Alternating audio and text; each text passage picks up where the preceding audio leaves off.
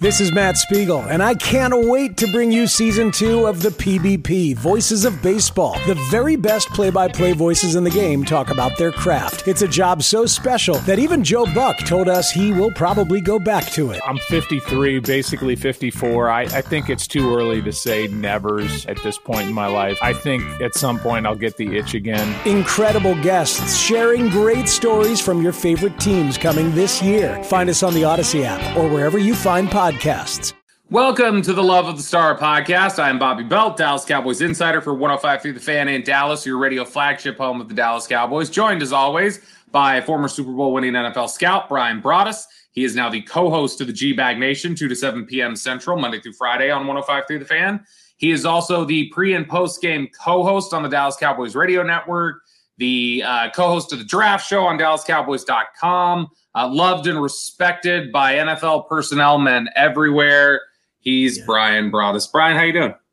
Doing great, and that is the voice of Bobby Belt, who is the host, or actually co-host of the show, the morning show, the very popular morning show. Sean and RJ and Bobby, 5:30 to 10 on 105.3 The Fan. He is also the Cowboys insider for 105.3 The Fan. He is also a co-host for the Draft Show, and he is the very capable creator of the Love of the Star podcast. So, Bobby, I am doing great. We're getting close to an NFL draft, like 30 days, I think, 30 some odd days. Man, and yeah, it'll be here before you know it, and those will be 3 very long days in the studios there at Frisco, and but you know what? It's the best time of the year. It's football Christmas, and I honestly can't wait for it. Can't wait to get some new players in here. We are going to be doing something a little bit different today. We sent out the call for questions on Twitter a little bit earlier than I normally do. I normally don't remember to do it until 10 minutes before we record, so there's a limited amount of questions that come in before we start talking. I sent it out early this afternoon, and we ended up with like 80 questions. So Brian and I are going to do just an all questions episode today. We're going to turn things over to you guys. This will be an all Dean Julia Love of the Star mailbag episode. And so we're just going to run through these. I'm going to kind of go down the list and just work through some of these. And Brian and I will tackle these as best we can with you guys here over the next 45 minutes or so. So, Brian, any last words before we just roll into nonstop mailbag questions? No, I'm just like as we're speaking here right now, I'm pulling up my draft notes, and then I got to get my board up and ready to go. But yeah, excited. I don't think we've ever done an episode where it's all been a 45-minute Dean Julia mailbag kind of a deal. But I'm excited about that. And again, we appreciate everybody out there every week that listens to the podcast. It means a lot. It really. I'm not saying that. I really, really do appreciate the fact that you guys have made this as popular as it is. Trust me, we notice, the people we work with notice, and we're glad to provide the content for you. So if we can answer your questions along the way, I always think that's the best show we can have. Oh, look at that. Brian being very sweet and sentimental. I'm trying. Right. Here we go. First question here from Travis Ferguson. Travis says, with Brandon Cooks being a smaller receiver, would this open Dallas up to taking one of the smaller receivers? Cooks is a role model, draft, and develop. I'll just say right off the top, because I know we've talked about before some of the things that McCarthy likes and doesn't like at receiver.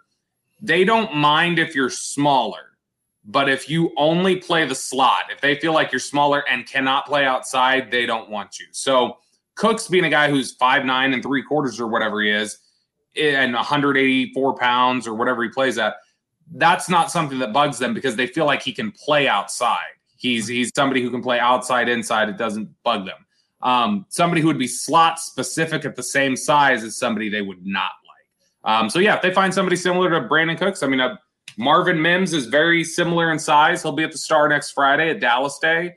And so I think they absolutely would be willing to take somebody like Brandon Cooks in terms of the build, as long as they felt he could also play outside.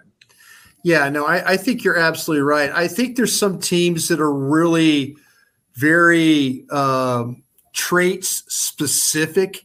And, you know, there was a long time where Mike McCarthy was in a program for a number of years with the Green Bay Packers who are very trait specific. And so all of a sudden, what makes me feel maybe a little bit different now than maybe what I felt at this time last year is because Mike McCarthy's now the primary play caller. So is Mike McCarthy going to revert back to things that he did while he was in Green Bay? And, Ted Thompson, the scouts, they were the ones that really at Green Bay were the ones that really, set the board, the drafting and all that. McCarthy, he had say and stuff. I'm not going to say he didn't. Right. Green Bay just wouldn't draft first-round wide receivers. It just 2002 or, something like that. Where Javon Walker, yeah. Yeah, where they've drafted a wide receiver in the first round. And so I'm totally agree with you on that. I think that there's – this is really funny. This is one of those drafts to me that's a little bit strange just because there's more smaller guys than there are the bigger guys. I know a guy, Xavier Hutchinson from Iowa State is a 6'2", 203-pound guy.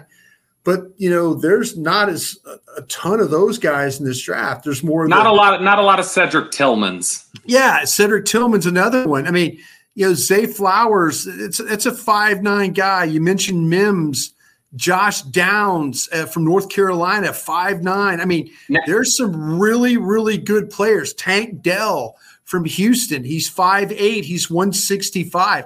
Bobby, I can't remember a draft where I've seen more shorter receivers that are guys that are towards the top of the board, and which is funny because all the corners are like 6'3" in this draft. Yeah, and that's the thing I think that that you will have to keep an eye on.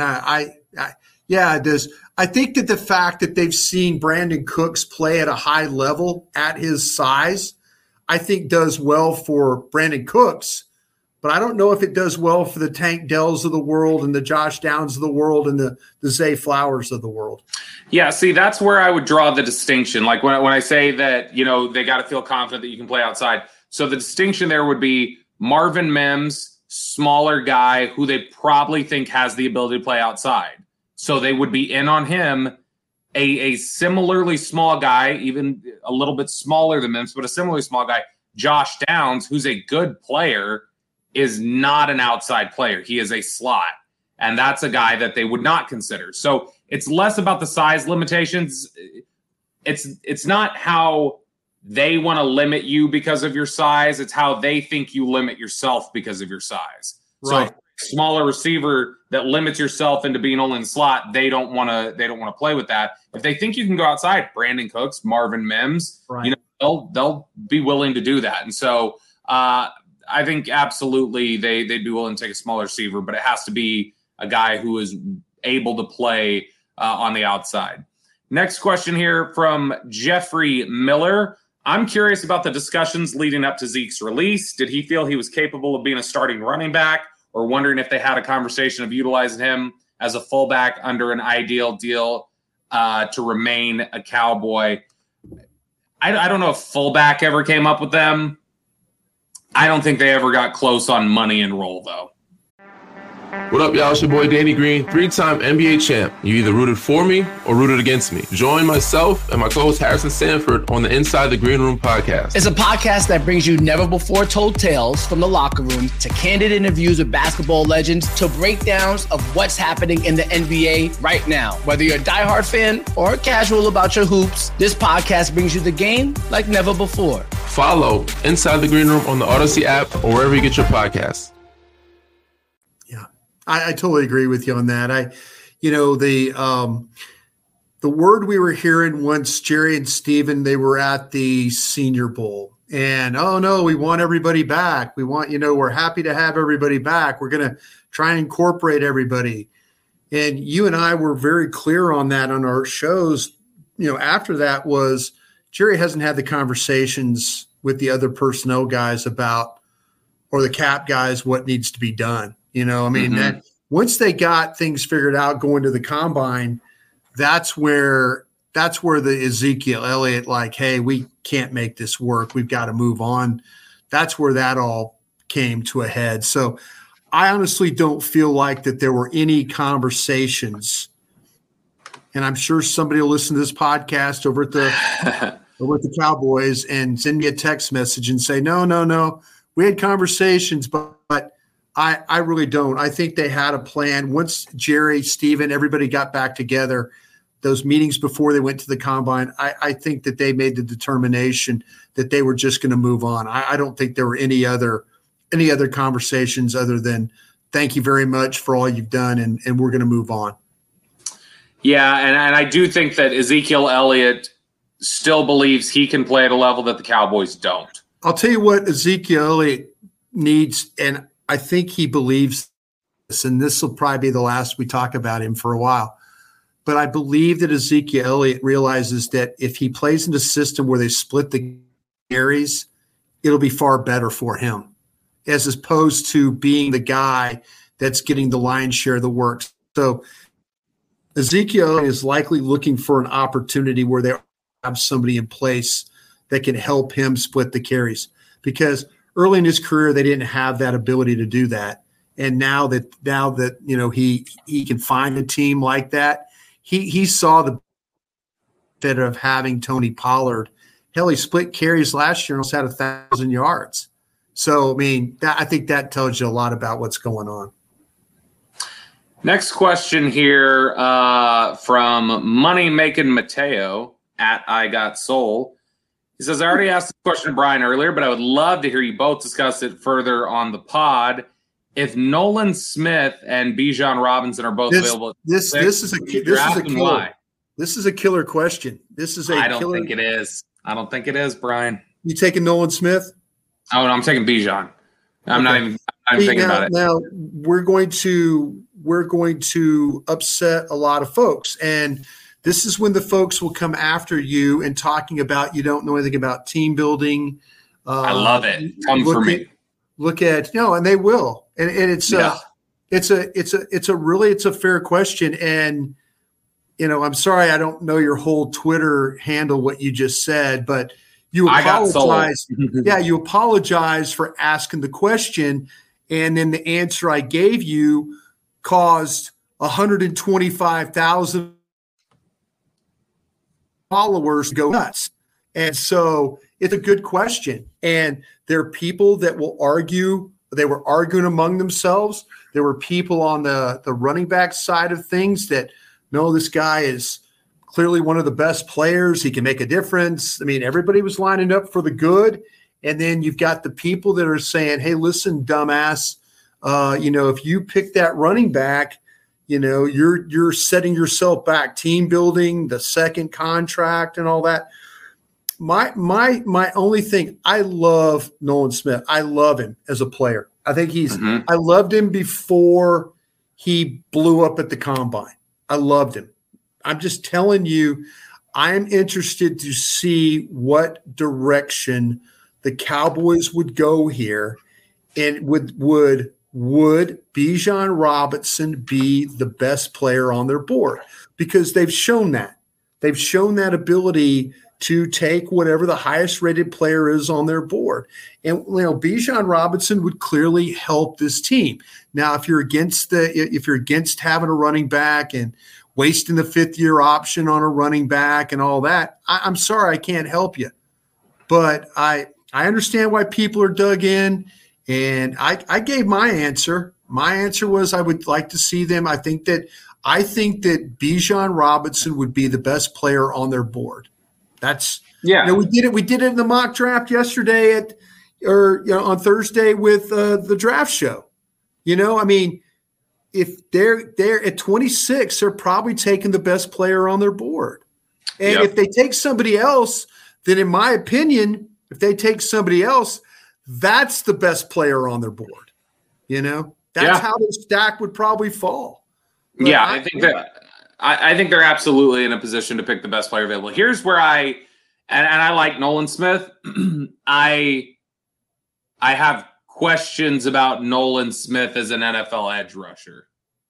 Like, I don't totally know, because look, there's no doubt he's not completely refined as a pass rusher yet.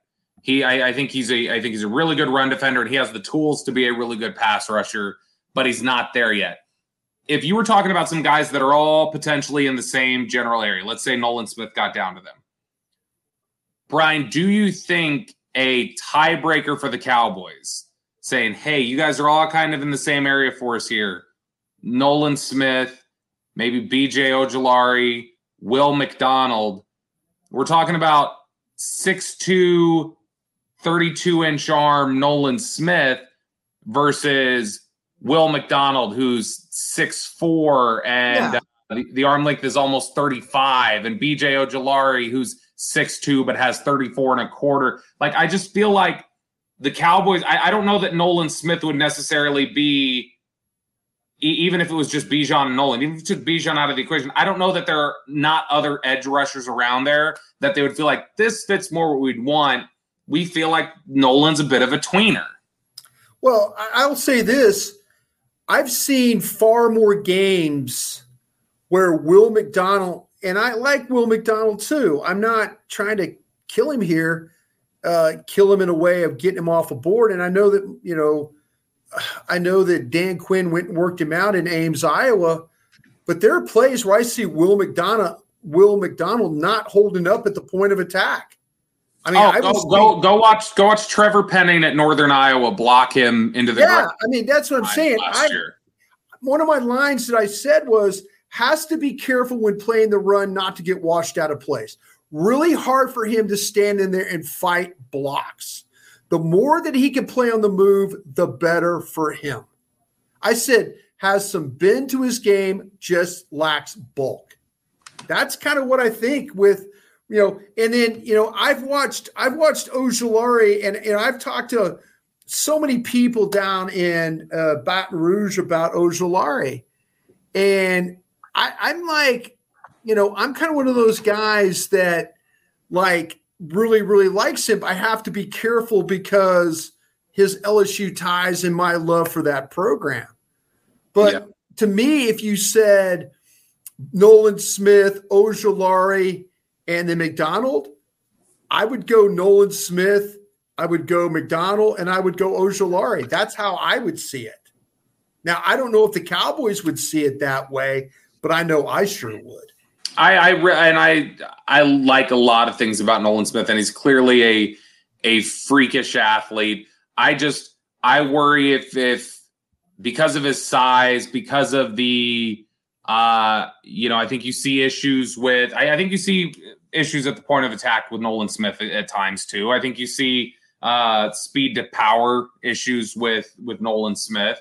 I just wonder if his future maybe ends up being more the linebacker that Anthony Barr ended up being. See, that's the thing when you start to talk about, you watch him play linebacker or drop and all that stuff, man, that ain't his cup of tea. That just ain't. Well, what about a Devin White then? A linebacker who rushes a lot.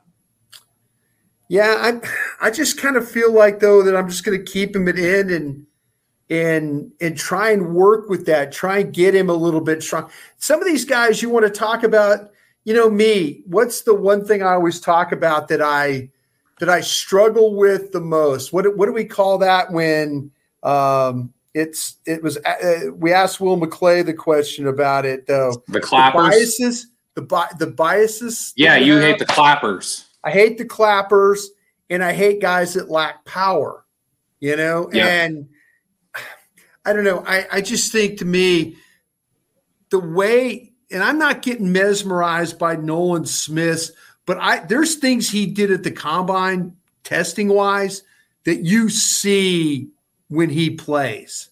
That's what I'm betting on.